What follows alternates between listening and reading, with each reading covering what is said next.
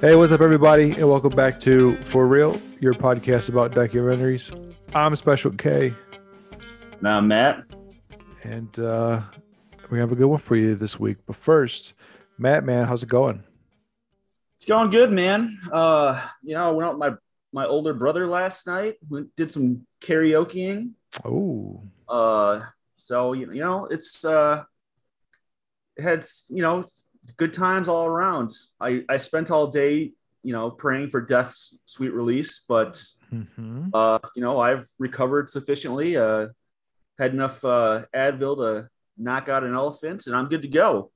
Excellent, excellent. Yeah. Well, it's good to hear. What songs you sing? I butchered Brandy. Brandy, like the Yeah. singer Brandy, or the song? Oh, like Brandy, Brandy, you're a fine girl. Yeah, What a good wife yeah, you would be. Yeah. yeah. I'm still standing by Mm, Elton John, okay. and then I just watched my brother sing because he can actually do it. Mm-hmm. Mm-hmm. Like, well, I sound like a cat being tortured. Yeah. I've never been much of a karaoke guy myself. Me either, but I was socially lubricated enough at that point that I. Aha. Yeah, the old liquid courage. That'll get you up there. Listen, I had a lot of courage last night. Oh shit, man. Yeah, nothing too new here. Just living life. What do you got for the correction section this week? Anything? Yes, I do actually. Okay, I all wrote down right. some notes here. I actually got another one from one of our fans. Mm, Where? Oh, there it is. Okay. So last podcast, I said there are like millions of neurons in the brain, okay. and I went and Googled it. Apparently, we have 100 billion Oh, neurons in our brain. So I yep. was off by a couple of zeros. Oh yeah. I looked up hypnosis. Okay. I mean, it's kind of a 50-50, but it's Time Magazine called it a science. Well, So and studies have shown that hypnosis does have effects on the brain. okay. Okay. All And right. last but not least, this was from our most recent. This is from one of our fans. He said, "I just listened to another episode of Okay. you guys." He said, "Tell Kay he's very wrong because Maury comes from Maurice, and that is French from Latin. The pronunciation in those languages is not open to interpretation." Oh, we got a linguistic expert here. Yeah, that's my brother-in-law. Everybody in that family is so smart. I don't know why my wife married down like she did, but I think God bless her for it. Wow. Okay. All right. Well, there you have it. I'm dead wrong Yeah, when it comes to unequivocally, apparently. my pronunciation of the name Maury. So I'll try to More, be. more, not mar. So it's we say it's from Maurice. Yes, Yeah, it makes sense because I'd say Maurice. I wouldn't say yeah Maurice. Yeah. I would probably go with my middle name, unless it was like Christina or something. Hey, I don't mind. I don't mind Maurice. That's not a bad name. Maury. I don't know. See, I would. I don't know. Oh, wait. Okay. If I was wrong, I was wrong. That's fine. Yep. So That's that's okay. the And then, unfortunate side effect of people listening to us. Which, once again, thank you all our viewers out there. You guys have been crushing it. Our numbers are climbing pretty quickly. yeah, we really appreciate it. Yeah, we don't mind. I don't mind. Hey, if I'm wrong, I'm wrong. I don't mind being told I'm wrong if I'm wrong about something. But if I'm right, I also, I'll never tell you that you're right. If we have an argument and you're correct and I'm wrong and I realize it midway through, I'm just going to keep on arguing. That's And then the other thing I do want to address, if you listen to last week's episode, our Bob Lazar episode, obviously our audio wasn't the best last week. And I know I just said that I'll take responsibility for if I'm wrong or something, but I'm going to blame this one on a government conspiracy. I really think that the government was trying to censor us or aliens were trying to censor us. I'm not sure. I'll blame it on either party. The audio file sounded great for me. Everything sounded fine. We uploaded it. It sounded like crap. It sounded okay on my end when I listened to it. And so it sounded a little off. Didn't sound quite right. Again, I'm gonna blame that on either the government or aliens. Well, we're so definitely either lizard men from the center of the earth or lizards from space. from outer space. So, but if you have any problems, write your senator or something like that. But I'm not going to take responsibility for that. Or send your complaints to Kay at cancel this podcast. Yeah, cancel this. gmail.com. Yeah, cancel the podcast. Cancel the podcast at gmail.com. I'm never going to get that right. We're getting some good recommendations, so keep those coming. We definitely have those on the watch list. We got kind of a schedule going up, so we like some of the recommendations we're getting. If one of you bastards recommend a movie like Sasquatch to me again, I'm gonna delete the freaking email account. So that's all I gotta say. Did somebody recommend Sasquatch? Or yes, Sasquatch was. It didn't come through the email, but it was recommended by a couple people. And then obviously I looked into it and I saw what it was supposed to be about. If I was awesome, and then I watched it and I wasted that amount of time of my life. So just the people that recommended that movie to me, we're not gonna keep going back to it, but I do want you to know that when I'm laying on my deathbed, I am gonna look back on that time that documentary took to watch, and I'm gonna just be cursing you for taking the time from me, just so you're aware. That seems fair. I'm probably gonna, regret things like not putting more money in my 401k or, spending more time with my family. But I will also watching the Sasquatch documentary. That's going to be on the top 10. It's going to be probably number 6 or 7, but it's going in the top 10. Yeah. So, but this week's documentary, it's very good. Yeah, I don't feel that way about this week's documentary. This week's documentary was really good. This week we are covering Netflix's Evil Genius, the true story of America's most diabolical bank heist. That might be one of the longest documentary titles I've ever seen. It was a docuseries. It was released in 2018. It was directed. It was a long title and a long documentary. Yeah. So it was co-directed by Barbara Schroeder and Trey. This is another last name. I apologize. Borzillarelli. Sure. And Troy is actually in this documentary. He is making an appearance in this documentary, but it is co-directed between Trey and Barbara. So the brief synopsis here is the extraordinary story of the quote pizza bomber heist and the FBI's investigation into a bizarre collection of suspects. Listen, if you guys have seen 30 Minutes or Less, it's got Danny McBride in, Aziz Ansari, 2 other people whose names I don't know. It's basically like sort of got the same concept. They put a bomb around this pizza guy's neck, and told him to go rob a bank. Mm-hmm. What kind of twisted fuck thinks that up? Yeah. I mean, that movie that came out in 2011, I believe. The actual robbery itself took place in 2003. 2011, that movie came out. It has Jesse Eisenberg. I think Nick Swartzen's also in it.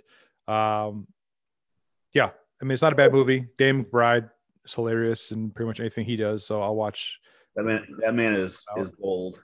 But yeah, that's a little fun fact that the event of this documentary, the subject of this documentary, did inspire that movie. And before we get started, I guess I typically usually ask this: do you remember? This was a big story, I guess, at the time back in 2003 when it actually happened. Do you recall hearing anything about this story back when it was like fresh and real?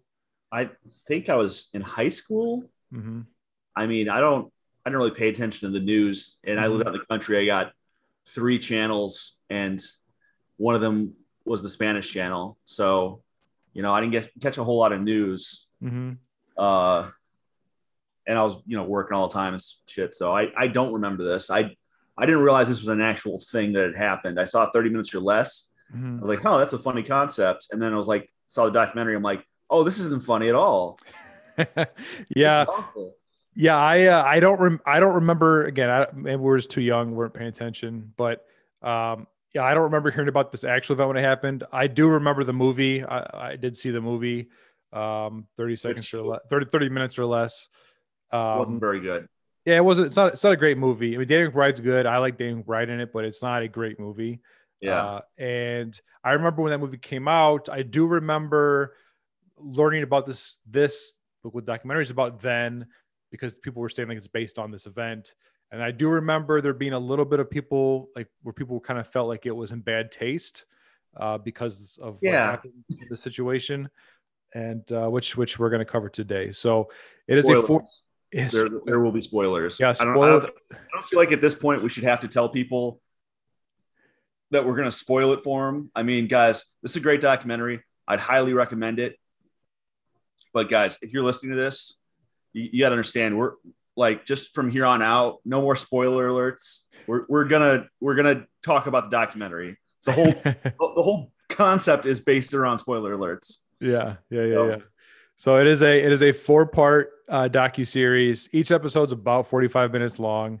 So the total runtime I think is 3 hours. It's 3 hours and 12 minutes is the full runtime. Yeah, they break it down. They break it down into 4 parts. Okay. And part 1 is titled The Heist. Part 2 is titled The Frozen Body, which we'll talk about. Part 3 is The Suspects, and part 4 is The Confessions, is how they have it broken down. So in episode 1, they kind of get right into it and they kind of just explain like what actually happened here. So for those of you who don't know, essentially what happened here is a man named Brian Wells walked into a bank in Erie, Pennsylvania in 2003 with a shirt on that was covering up a bomb. A bomb that was on a collar around his neck. He was carrying a cane gun, like a homemade gun that was a cane, passing out to a teller. It was a shotgun made to look like a cane. Exactly. Yeah. He passed a note to a teller to rob this bank. He got some money, goes outside. The cops end up catching him outside or down the street or something. And the news get there. I mean, there's cameras. It's all like live on television. You know, they get him handcuffed. He tells them he has a bomb around his neck. And they talk to him a little bit to figure out what's going on. He's pleading for their assistance. And then time runs out. The bomb goes off. It explodes. And Brian dies. And then in the investigation, the immediate investigation, basically they find these notes, these handwritten notes, I think on his person and also in his vehicle. They have like a series of instructions that he's supposed to follow in order to rob the bank, and also, you know, this scavenger hunt essentially to get the collar off his neck. It's super. It's a very complicated situation. It's a very complicated set of circumstances. We're not going to break it down in its entirety because there's just too much to it. But I do want to start out with I couldn't believe in this documentary they actually show the explosion. Like they didn't show till the end though, thankfully. Well, in episode 1 they show it for a second. They don't show it very quick. They show like explode, but like at the end they showed it, and I'm like, oh, this is just gonna be a clip like the first time where he's just sitting there, and then it fucking goes off, and I was like, oh my god. They show it like they do show the guy getting exploded. He doesn't die. He didn't die immediately though, which is. I'm sorry. Did you say getting exploded? Yeah, he got exploded. He doesn't die immediately though, and that's part of like. So in episode 1, they do a recreation of the family statement, which again I don't know why we're doing recreations of these documentaries. Just cover it, don't recreate it. But they do a recreation. The family is super offended because this is something that I was like shocked to hear. But in this investigation, in order to maintain the collar, because the police, Jesus. Law enforcement wanted to maintain the collar, that way they could use it for evidence. They cut his fucking head off. They cut dude's head off to preserve the collar in the effort to preserve its evidentiary value. And then later on, they basically say like, well, we didn't get that much from it. You know what I mean? and then at one point in But episode one, they didn't know they weren't going to get they're anything. holding up the collar, like the guy, they have it like obviously in evidence, and they in the documentary, the FBI agent who was investigating this, he actually shows you the collar that the guy was wearing. Yeah, I was fucked up. It's kind of crazy. Can we backtrack? Just to that whole situation, I felt like obviously, you're sitting there, and I knew what was going to happen, so I felt really bad for the pizza guy. And then I'm like looking, and the cops have their guns drawn on him. Well, this guy's in handcuffs and sitting next to his car. And then it went off, and the cops didn't run over there to offer aid, which I later, it made more sense because the bomb squad had to come by and make sure there's no more bombs like in the car that he was leaning against or like on his person. So I just have to say, like, that was such a terrible. I feel like I obviously feel terrible for the pizza guy, feel terrible for his family. I also feel terrible for those cops because you're watching somebody who you're like, this guy could die at any minute.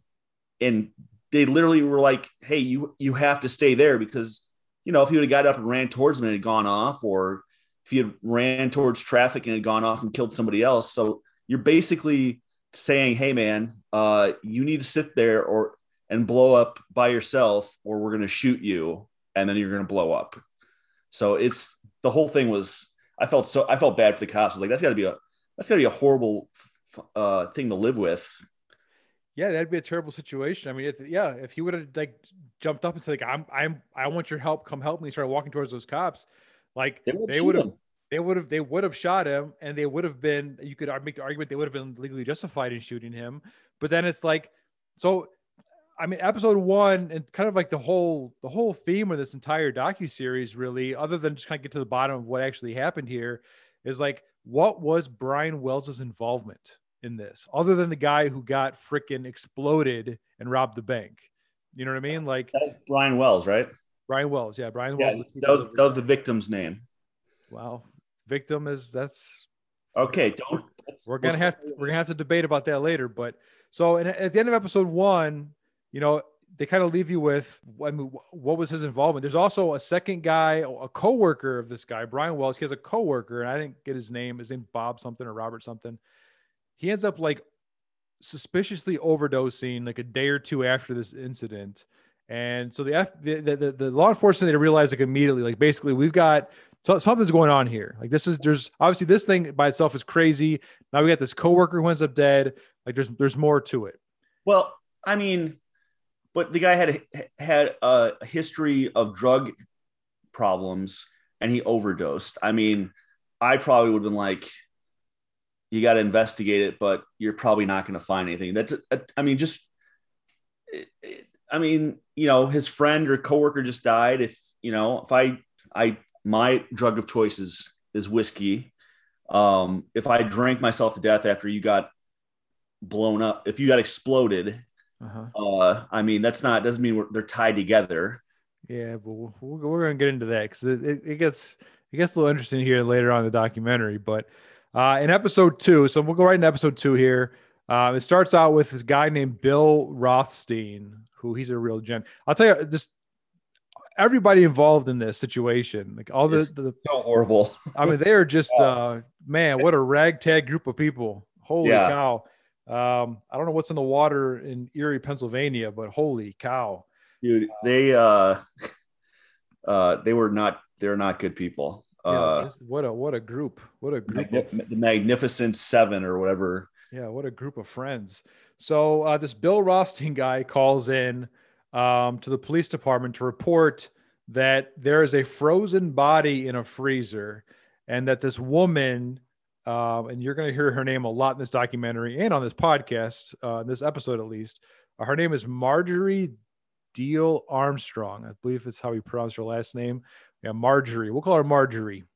And he says that basically this Marjorie woman had murdered this man, and Bill says that he helped her move the body basically, and it's in a freezer at his house, and the cops need to come because she's dangerous and he's afraid.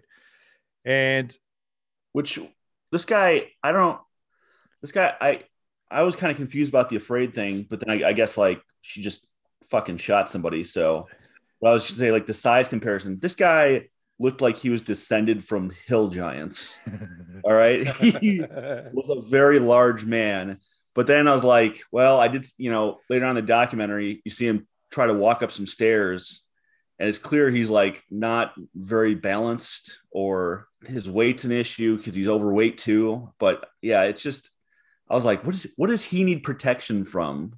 Like, I think if a car hit him, it would bounce off. Yeah, he needs like protection. He's so big. He was probably like 6'5" or 6'6". He was a big guy.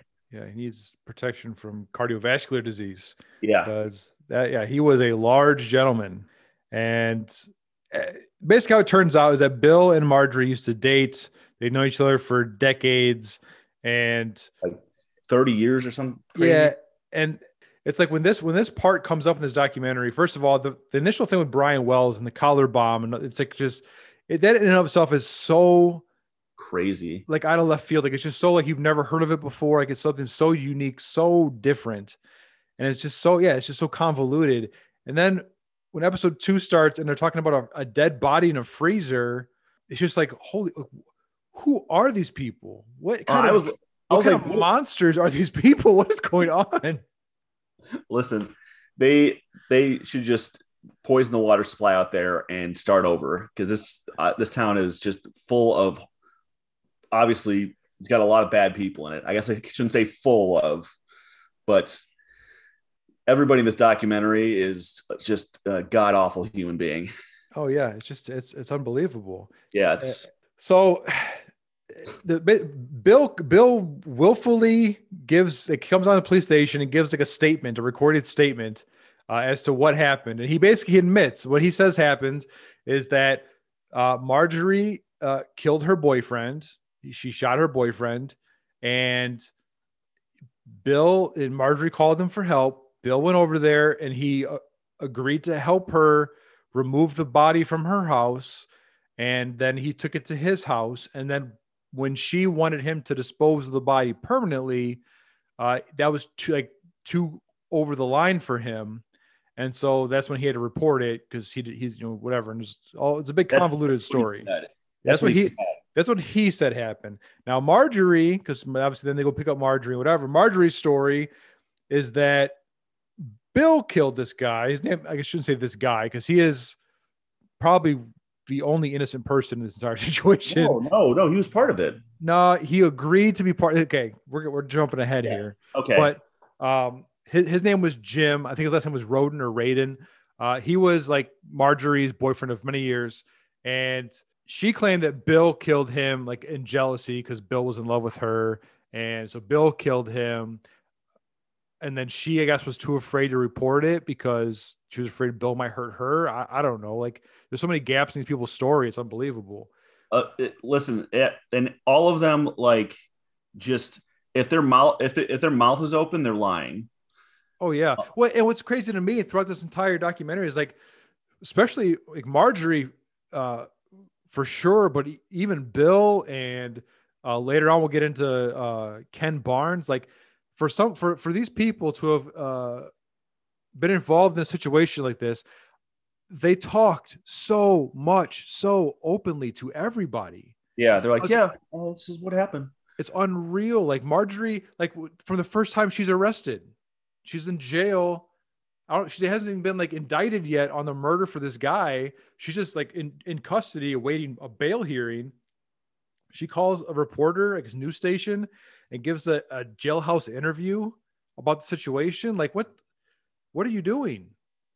And what she's doing, and I don't know if it's I think it's still in this episode, is Marjorie's kind of a veteran when it comes to killing boyfriends. I was just gonna say, so apparently, she got fucking convicted of murdering a boyfriend, like, was it 20 years before or something like that? No, it wasn't. First of all, she didn't get convicted. She got acquitted. I'm sorry. Yeah, she got acquitted. So in 1984, she was dating a guy named Robert Thomas. She shot this poor guy 6 fucking times as he lay asleep on a couch. Okay. She was acquitted.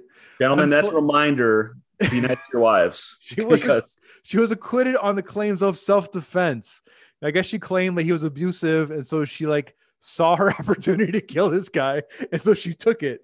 Okay, and then she had a husband at some point who died. She said he fell and hit his head on the table, on a coffee table, and died. Yeah. Listen, what are the chances she killed him? Right? I mean, come on, let's be honest here. That's we got two confirmed kills for men that she was with. Yeah. And we got one that died under mysterious circumstances. I mean, or I guess questionable circumstances would be better than mysterious, because I mean, listen, if my wife ever says I fell and hit my head and died, if I wasn't drinking, you need to investigate. All right. She probably killed me and I probably deserved it, but I'm just saying. Yeah, I think that they've tied, or there are 5 romantic partners that Marjorie had in her life that died under suspicious circumstances, not including the 2 that were flat out shot. The 2 that were definitely. So there were 2 that were shot, clearly murdered. One guy cracked his skull on a coffee table, and then 2 other guys. I don't know what was suspicious about their untimely deaths, but there are 2 other dudes that she was like romantically linked to that died suspiciously. I'm gonna go with an overdose of Marjorie. Oh my cause of death. Yes. Dude, this lady is the stuff that Black widows are named after. I mean, she just yeah, it's wild, man. So they get it. So then they get into a little bit more. One thing this documentary does is a couple different times throughout it, it jumps back and forth. Like in the very, very beginning, it starts out with kind of giving you some of the background on Marjorie, like kind of her childhood and her coming up, and then it goes into like the stuff that happened to Brian. In this situation here, when Bill gets introduced, they start talking about some of the history of Bill and who he was and his childhood and whatever, and his relationship to Marjorie over the years. Essentially, what it seems like is at one point, Marjorie and Bill were engaged. They've had on again, off again relationships. Bill's got a friend that's interviewed in the documentary where basically he says that like Marjorie's got some kind of like mental hold on Bill. Like basically she must have some like bomb ass punani, because I mean, I guess Bill just followed her to the ends of the world. I mean, ultimately pussy whipped, I guess is the best way to say it. I don't know how else to say it. Some people just got a thing for that one girl. They just can't figure it out. I guess when she was younger, she was like very beautiful, is what people said. I didn't see it, but at the risk of sounding misogynistic. Oh shit! Here we go. When I saw the video of her when she's older, not a chance. Nope. What? No fucking way, dude. That would be no, just no fucking way, man. There's just no way. So my major thing with her is she has, even like pictures of her as a kid, she's got the craziest fucking eyes I've ever seen. Listen, she's got shark eyes, man. Like a doll's eyes. Like. They're fucking dead. She's dead behind the eyes. And there was at one point a witness who said, yeah, she looked me in the eyes and I'll never like it was like a casual thing too. He said, I made eye contact with her and it's been 5 years and I can't forget that face. Yeah, dude. She does. She looks, even like when they showed the pictures of when she was younger. I mean, listen, there are just some, like, I don't know what it is. And again, maybe this is going to sound terrible, but I don't give a shit. There are some people that when you see them, when you interact with them, you just sense it from like a human level. Like this person is not right. Like there's something wrong here. There's something off. Like there's something about this person, the way they're presenting themselves, the way they're looking at you, their body language. You can just sense that they are not right. Like it's not a good situation. And like, even when you look at pictures of her, when she's like in high school and stuff, like you can just see it in the pictures that she is like, I can't explain it. You just tell, you just feel it that she's just not somebody you want in your life. Yeah. She's like a fucking human tornado and you don't want her around you. Like you just feel it. I feel like you look in her eyes and you're like you should be able to think to yourself, that woman is going to literally destroy my life or end it and just walk away. But Bill apparently, yeah, Bill dug it, man. Bill dug it. Well, even Bill like was into it. at one point they're interviewing like Marjorie's like best friend or childhood friend or whatever, and she says like how Marge is a great person and she's extremely intelligent, very very out there person, whatever. But then her friend's like, she was a lot. Like after we'd hang out, I'd have to relax. Like I have to go home and relax. I have to go home and relax after hanging out with her because she's just intense. She's so intense, which that sounds great. I mean, what a fun friend to have, right? That like you have to schedule relaxation time after your hangout. Jesus, dude. That's, I mean, like going to work. Exactly. Yeah. But then Marjorie, they ask her about like her relationship with Bill, whatever. This one part I thought was kind of funny, I guess. I don't know, it was funny. I don't know. But she says that Bill wanted to do like perverted sex stuff.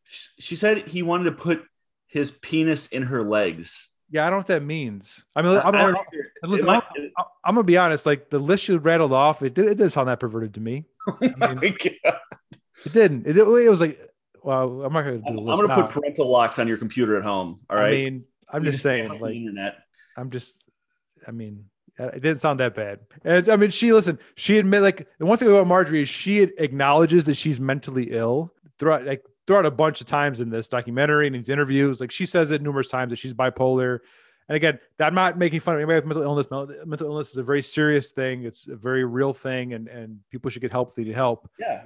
But like, it's not an excuse for crazy ass behavior. I mean, and that's the thing is that somebody later on says, you have to remember that this is a very sick woman. Mm-hmm. You also have to remember there are people diagnosed with her mental illness that live perfectly normal lives, or that don't kill people. Right. They don't do these things. Right. Yeah. Right. But yeah, so I'm not making fun of mental illness, but she definitely, there's something not right with her, obviously. One thing I do want to also point out, and I don't know what this says about this group of people, but I'm sure you noticed this. It's hard not to, but every person's house involved in the situation, every single person's house, every suspect, every person involved, they execute a search warrant on, their house is like hoarding level nightmare. A season finale for hoarders. Every freaking house. Unbelievable.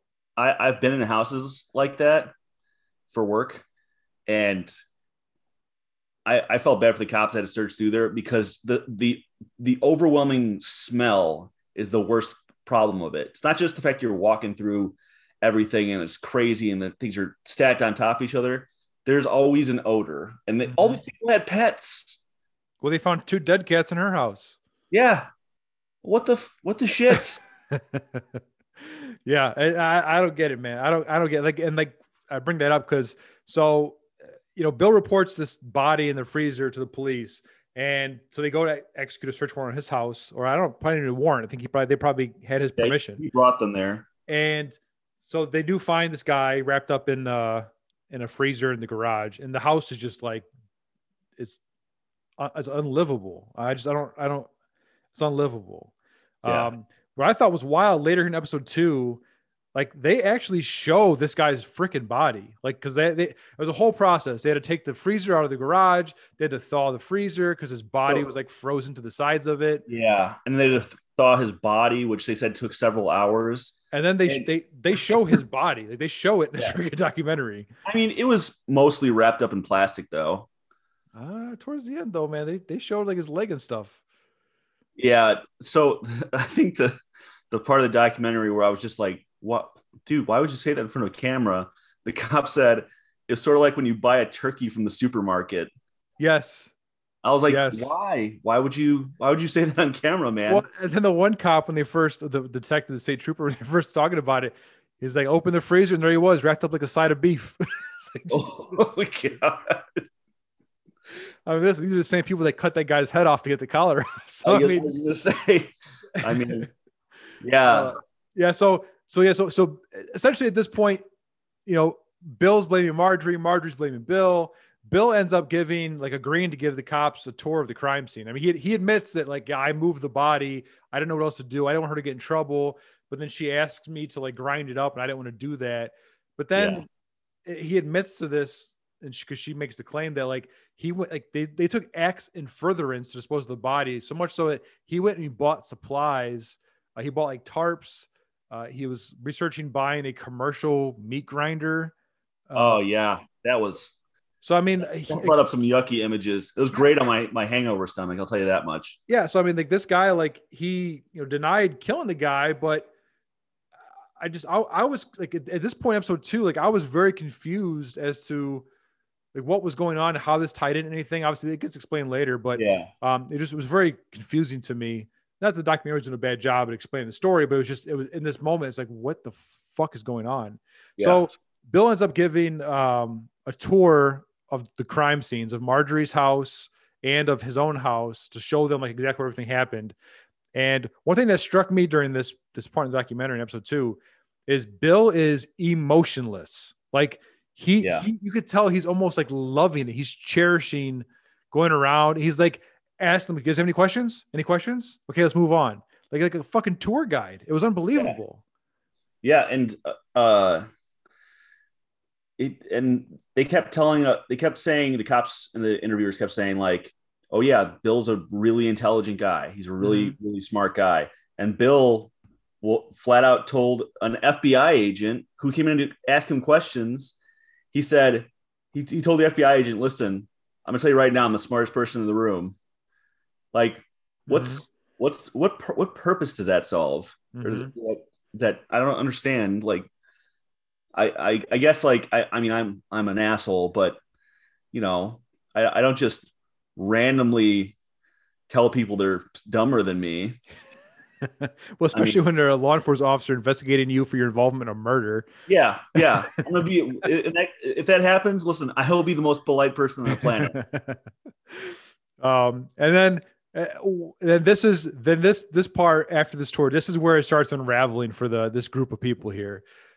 Bill asked the cops if this is when it starts unraveling. Yeah, this is when it starts. How fucked up everything is in this. Well, yeah, I mean, this is when their story, the whole story starts really shaking loose. Bill, for some reason, claimed that he was gonna, after it had happened, after he had moved the body and stuff, he had attempted to kill himself, allegedly. And he said he wrote a suicide note. And the suicide note was addressed to the police. And the very first thing on this note says that this situation is not involved in the Wells case.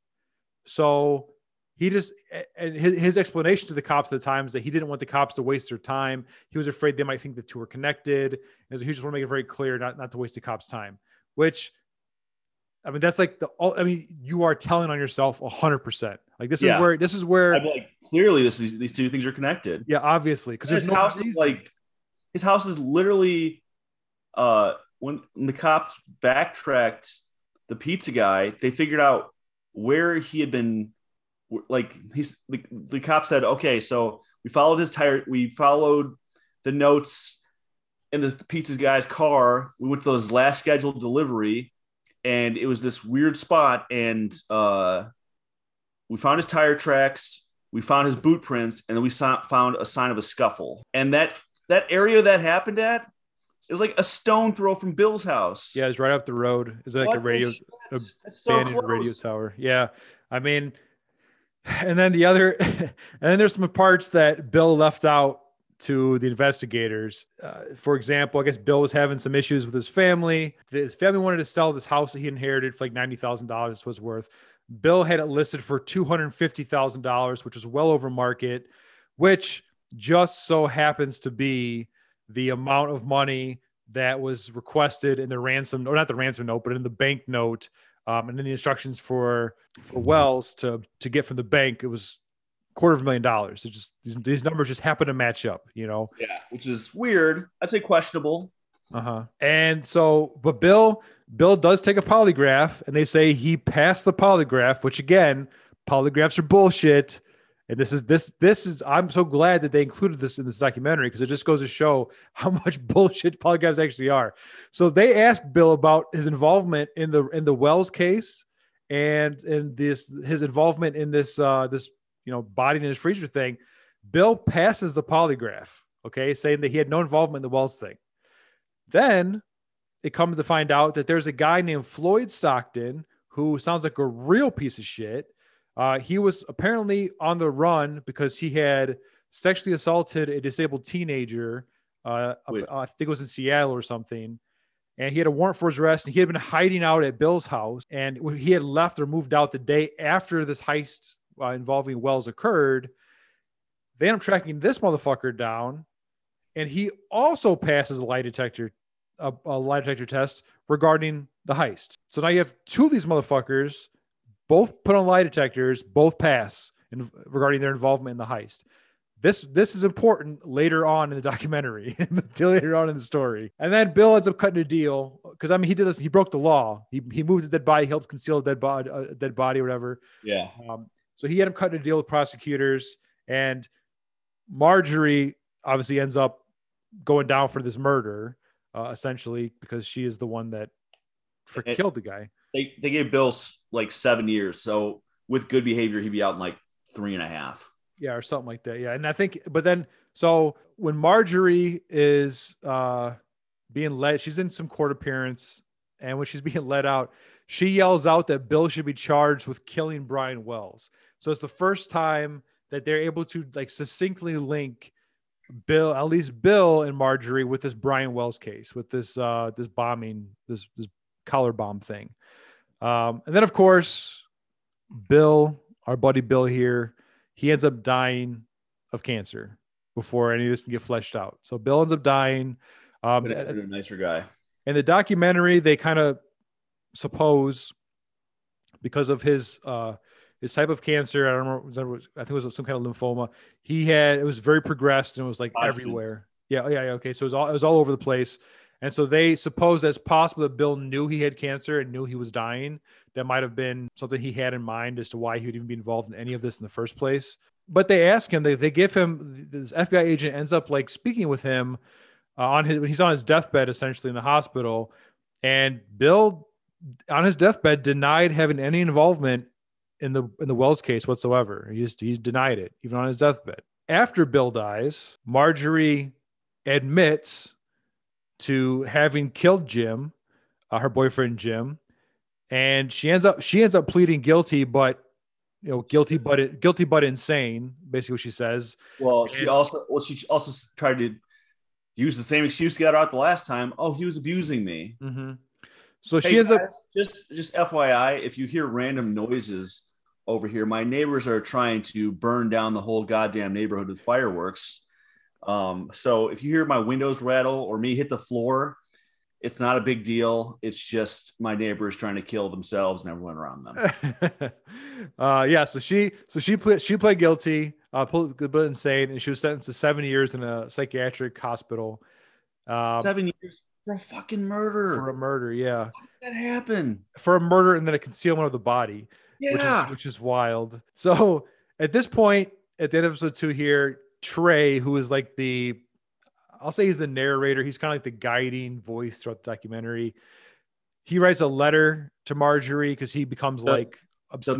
The Mickey Rourke of this episode. Yeah, he becomes like obsessed with this case and he just wants to know more about it. So he ends up reaching out to Marjorie, and Marjorie kind of does what she does later on here too. Is she agrees to talk to Trey, but she agrees to give him secrets about the Wells case, so long as she gets paid or gets legal help, which brings us into episode 3. And this part I didn't really understand. I don't understand why they did this. I guess I get for the documentary why they did it. But so Trey does arrange for Marjorie to speak with a lawyer, and the interview with the lawyer is taped and it's in the documentary. I don't know if it's because, spoiler alert, Marjorie has since passed. Marjorie, I'm sorry if you're upset about that. It's all her family and friends, but Marjorie is dead. So I don't know if that's why they were able to include this interview, because you'd think that'd be a privileged conversation. No, I mean, she's talking to a lawyer. Marjorie agreed to it because she thought that the whole thing was going to be help exonerate her. That's true. True. Yeah, and every time they talk to Marjorie, she just starts screaming. Like, it's very obvious that she has issues. Mm-hmm. and some sort of mental illness, but she'll like just start screaming about random stuff. So you really don't get a whole lot of long-term good information out of her. I feel like with her, it's like you get 5 minutes of good information, and then she's just randomly screaming about stuff. Yeah. Yeah. Well, yeah, she's a talker. I mean, she would talk your ear off. Reminds me of your first wife. Not the second one. She's quiet. Oh shit. Good time. But yeah, so Marjorie, she ends up writing a letter to the Pennsylvania State Police. And basically we're saying that she has information about a fishing buddy of hers, but then that doesn't play. So then she admits that she has information about the pizza bomber, but it's because she wants to move to a different prison. But it's like, she ends up like, you can tell like she's so, and the documentary is very good at like explaining this, is she's super manipulative. Like she's really good at playing people.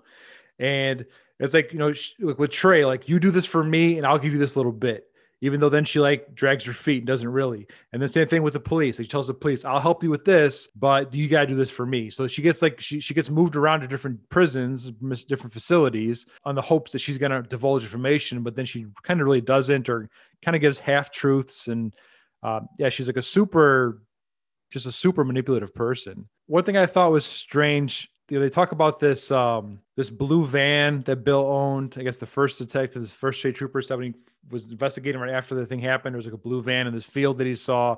I don't know how that doesn't get investigated further at the time. You know, they make a point of it, like this documentary, this documentarian Trey, the guy who wrote the documentary, he says when he went to go interview Bill at his house, like he reviewed footage and he saw that this blue van was like in his footage. And he shows it to the cop, and the cop's like blown away. And the cop's like, yeah, that's definitely the van I saw. Well, I don't know why they wouldn't have followed that lead up at the time, especially when you had the other detective in this. I think, I don't know if he's FBI agent or ATF or somebody, but he says, he makes this quote, which I don't understand. Why? He said that coincidences don't happen in murder cases. That couldn't be that is the most closed-minded thought I can think of for an investigator to say. Of course, coincidences happen in murder cases. Coincidences happen all the time.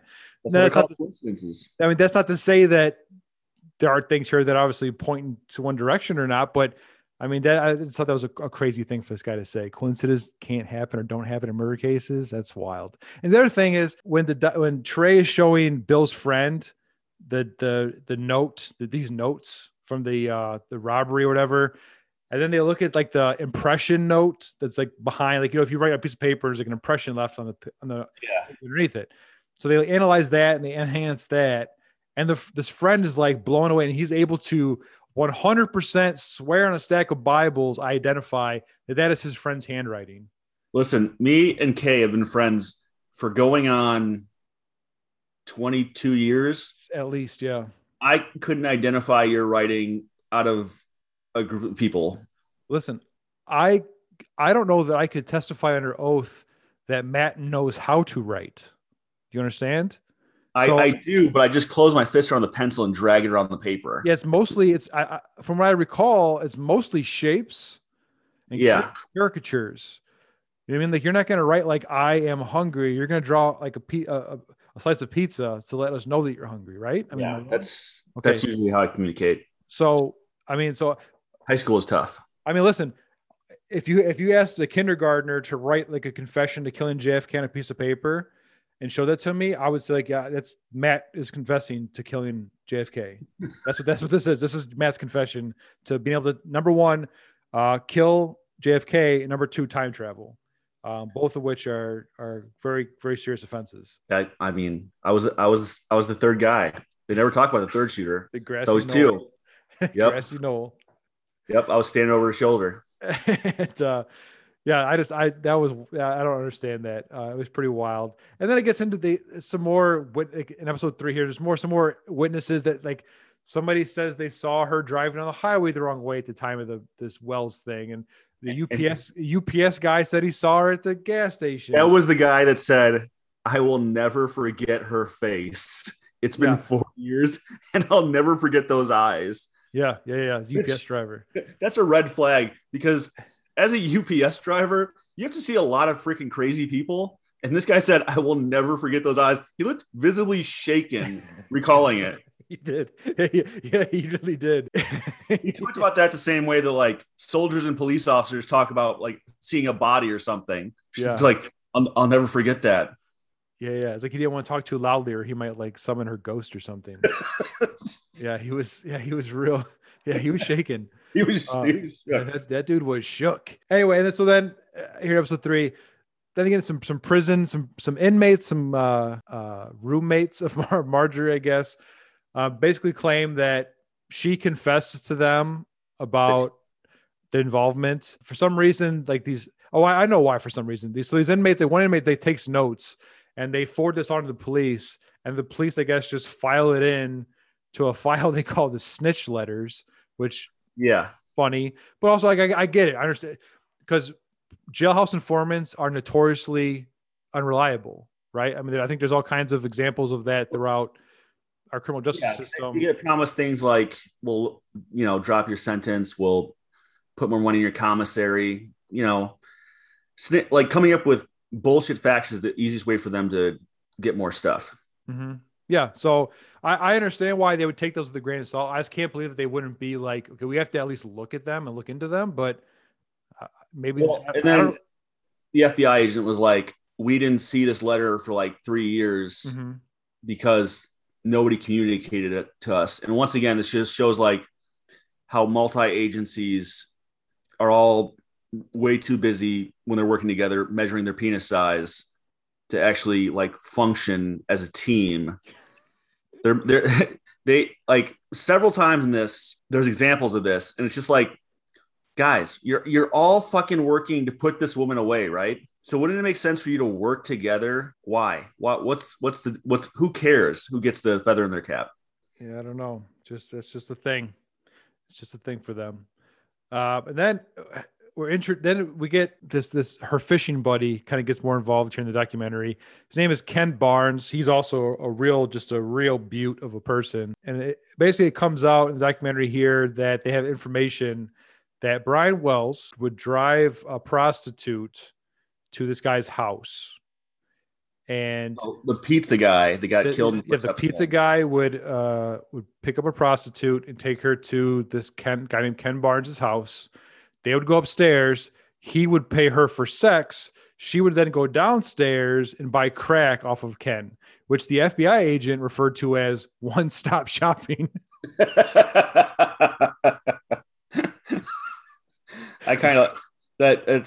It's such a sad situation, but I laughed when he said that. God, it was an arrangement all three of them were very comfortable with. Oh my God. I thought, are they fucking in Ken's bed? Like, yeah, that's how he described it. That basically his house was an absolute pigsty, but on the second floor, there's a room with a mattress in the middle, which is where one, he slept, and two, people would come and bring prostitutes. That way they could pay the prostitutes could buy drugs from Ken. Oh, that mattress. I bet if you hit it with a black light, you could see it from space. Oh, yeah. I mean, that thing has got to be disgusting. If I was the cops, I would have fucking burned that thing. Oh, man. Yeah. Oh, God. That would have been so gross. Man, desperate people doing desperate things. And so Barnes in his interview, his initial interview, even with the police, he's basically discloses that Marjorie solicited him to kill her father over some like inheritance issue. Yeah. And that they would do this bank robbery as a way of paying him the money. And Barnes says that he was joking, but he again said that he needed $250,000 in order to do this. So here's this number again. Of all the numbers, of all the amounts in the world, all of a sudden Barnes says he jokingly threw out the number $250,000. And he said he needed half up front. So he said, yeah, I'll need $100,000. And I was like, buddy, half of $250,000 is $125,000. Right? Like, that's basic math. Yeah. Listen, again, like I said, these are some high functioning people here. And these people not these people are all dead, but people like this, they are among us. They drive cars. they vote for Trump, and they and you know, and they have as many rights as you and I, and we're all Americans. We're all on the same team, and we need to just band together and same team, one country, one love. You know what I mean?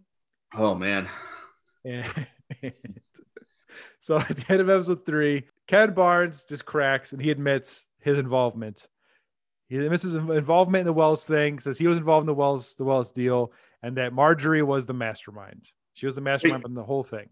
I can't. Okay, yeah. So going into episode 4, was Ken the one that got total immunity from the thing? No, that's the pedophile. That's the sex criminal. Yeah, that's the sex criminal that gets complete immunity. The guy. Okay, so Barnes confesses, implicates everyone, and we're just gonna break this down like as to what actually they think actually happened here, because it's kind of just broken down in episode 4 as to whose roles were what.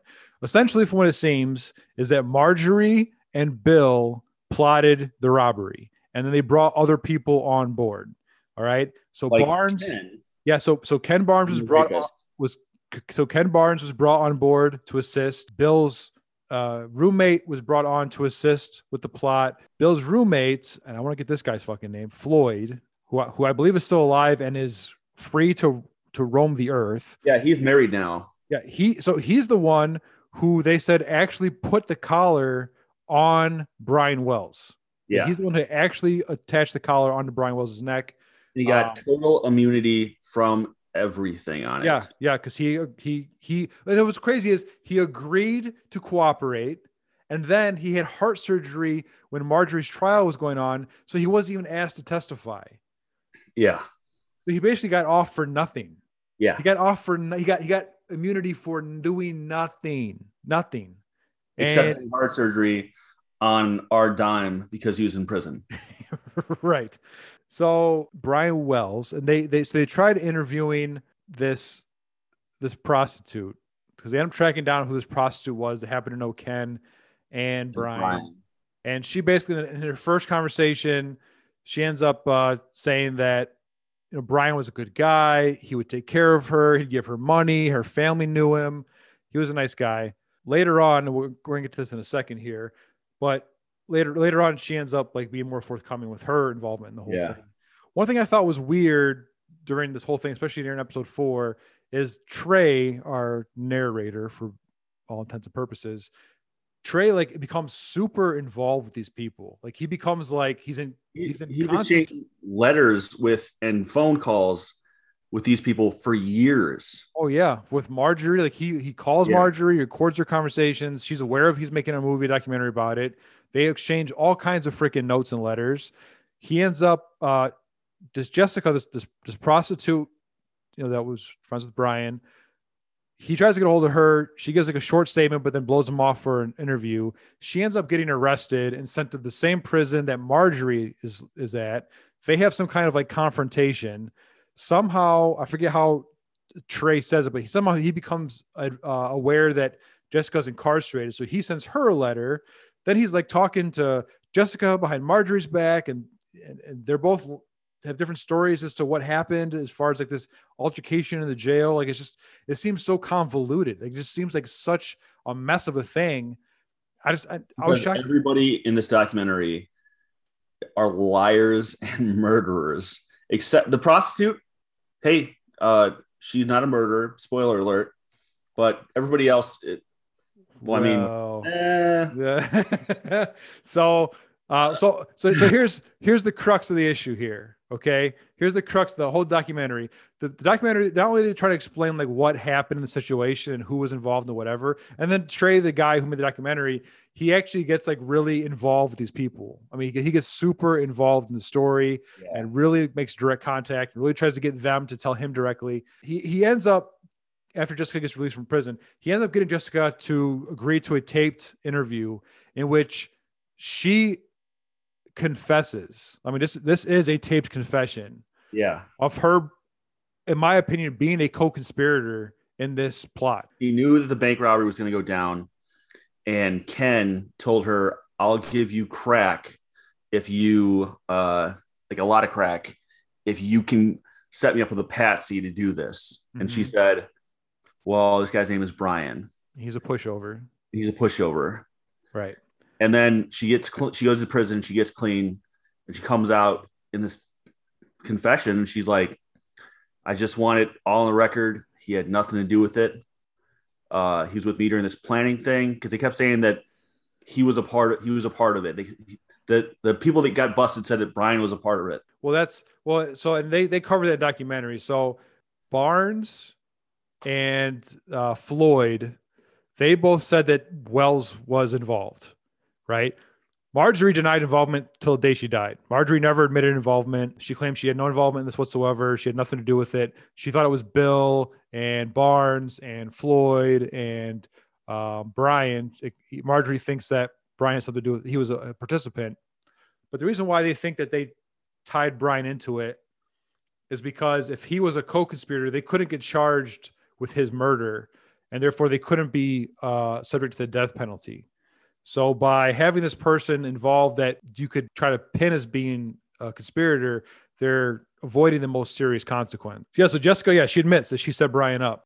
But she said he was a really nice guy. He took care of her. He got her groceries. I mean, he was paying for sex, but they had some sort of friendship or feelings or something. I mean, listen, it could have been negative for friendship if if she agreed to give him up as a freaking pig to the slaughter. She's a crackhead. She's addicted to crack. She's gonna make bad choices. And at the end of the very, very, very end of the documentary, they it's like a tagline thing they put up there is that she gave birth shortly after, I guess, the heist had occurred, and she believes that Brian is the father of her child, and that pictures of the child closely resemble Brian. So she believes that she is the mother of Brian's child, which might mean why she feels why she feels so bad about setting the guy up. You're gonna have a hell of a time explaining where the kid's dad is when he starts asking questions. Yeah. So we mentioned before, the documentary ends showing this explosion video. They show the video of Brian dying essentially, and then they show a death photo of him. They blur out his face, but they do show like the rest of his body, and they show the bomb on his neck and chest to show you kind of what happened to him. So the documentary ends, and the answer they give you, the answer that they're giving you, what their theory is that Brian was an unwilling participant in the situation, that he was he was a true victim, that he did not know what was going to happen to him. And this is why I took it. How'd you take it? I think he was an unwilling victim. I mean, why would So you think the documentary right. The theory is that he's a victim, and your belief is that he was a victim? Yeah. Okay. I disagree. I think why would Pam come out years later when she has nothing to lose and I mean she has nothing to gain and everything to lose by saying this, and say this is what happened, I set him up, he was an unwilling participant? Why would she do that? She doesn't say he was an unwilling participant. She says that she set him up. She does say that she doesn't think that he was at the pre-planning the day before because he was with her till he went to work the day before or whatever. So she says she doesn't think that he was at the pre-planning thing, but she doesn't outright say that he was an innocent person. I think that's what her belief is, but she can't prove that he was innocent. All she says is that she set him up and she provided the work schedule, his work schedule, to these people, to Ken and whoever else.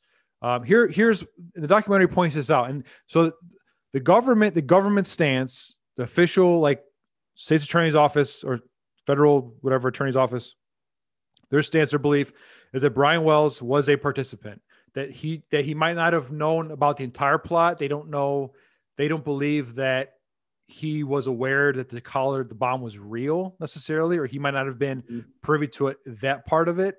But that he was aware of the plot and he was a participant, a willing participant up until the point that he died. Yeah.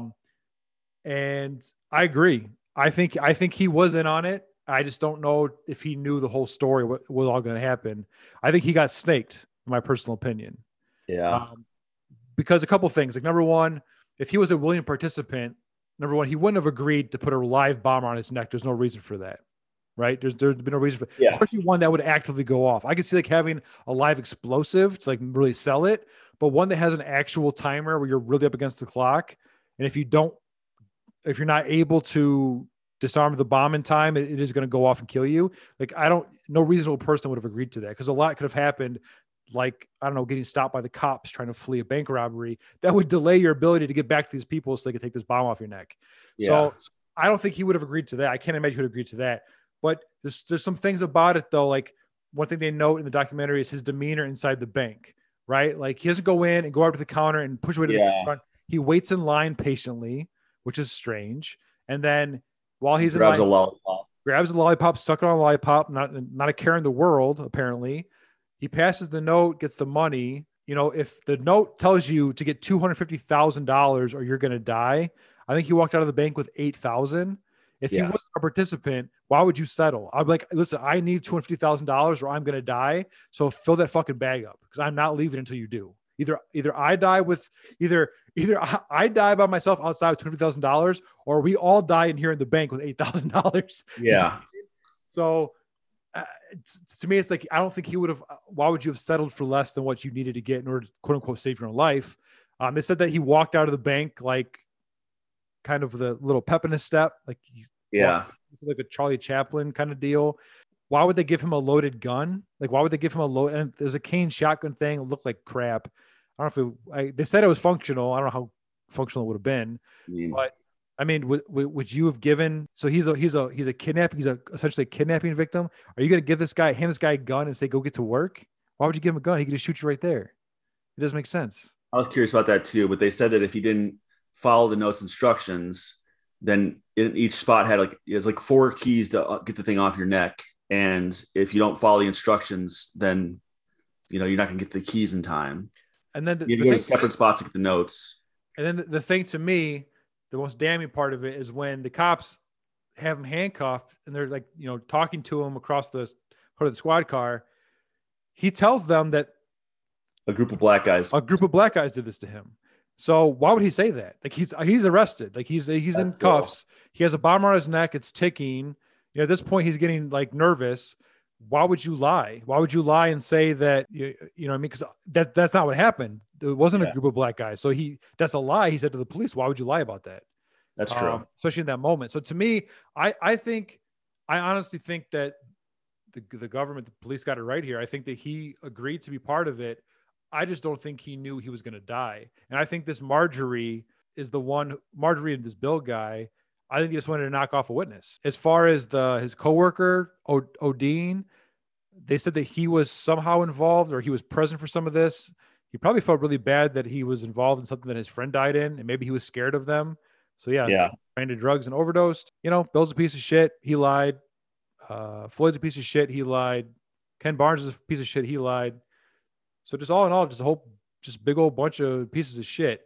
I can't express to you enough how evil Marjorie comes across just as a human being. She's like evil incarnate. It's insane. It's wild. Yeah, she's a very scary woman. Yeah. So, okay. On our that's the documentary. On a scale from 1 to 6 beers, how many beers? You'd watch it again? 0 beers. Yeah, it was great. I thought it was great. Okay. I might do 1 just to have something to drink, just to wet my palate a little bit. Yeah, it's a good documentary. I think it's really good. I didn't love some of the how involved the director got. Again, I get why he included it, because he had a lot of involvement with, especially in episode 4 and even in episode 3. But he himself is involved in the story because he's the one who writes and makes contact and sets up interviews. He's the one who makes the recordings. So I get why he was involved. I just wish there was a way that he wasn't so involved, because it kind of takes some of the objectivity out of it. You know what I mean? Because clearly he had an opinion here. He had a perspective. He had a story he wanted to tell through a certain lens. And, obviously his story is that Brian Wells was an innocent person. And was the victim of a murder, which I could agree with that. I think he was the victim of a murder. I just don't think he was an innocent victim. Fair enough. But So that I didn't love, but everything else was really well. I mean, the thing is, this was an incident that happened like I think it was 2003. So it was modern. So they had like all the newscasting. Most of these people were alive. Like when the documentary was beginning to be made, they were alive for it. So they were able to like actually have direct contact with the documentary makers, which was good. But yeah, I think it was good. I think it's definitely one of the better ones we've watched. That's for sure. It's long. I mean, episode one went by super quick. It was super interesting, super quick. And then 2, 3, and 4 are so dense. There's just so much that happens. It's unbelievable. How convoluted this whole thing got. But to me, it does feel a little long. We debated putting this as 2 episodes instead of just doing 1 because it is like a very dense documentary. But I'd definitely say it's worth a watch. I mean, if you haven't seen it yet, absolutely. So next week it'll be our 4th of July special. We're gonna have a fan on. She is a captain in the United States military. I'm not going to give you any more information than that. Yep, that'll be a little surprise for next week. We'll have our first guest on. We'll surprise you with the documentary. We're not even going to tell you what it's going to be yet. You'll just have to tune in to find out. But as always, make sure you guys subscribe, rate, and review. Check us out anywhere you get your podcast, Spotify, Apple, whatever. We have the socials. We're on Twitter. We're on Facebook. Email account, cancelthepodcast@gmail.com. And I think that's it. Am I forgetting anything? Nope. Same old. So, all right. With that being said, I'm Special K. I'm Matt. See you guys next time.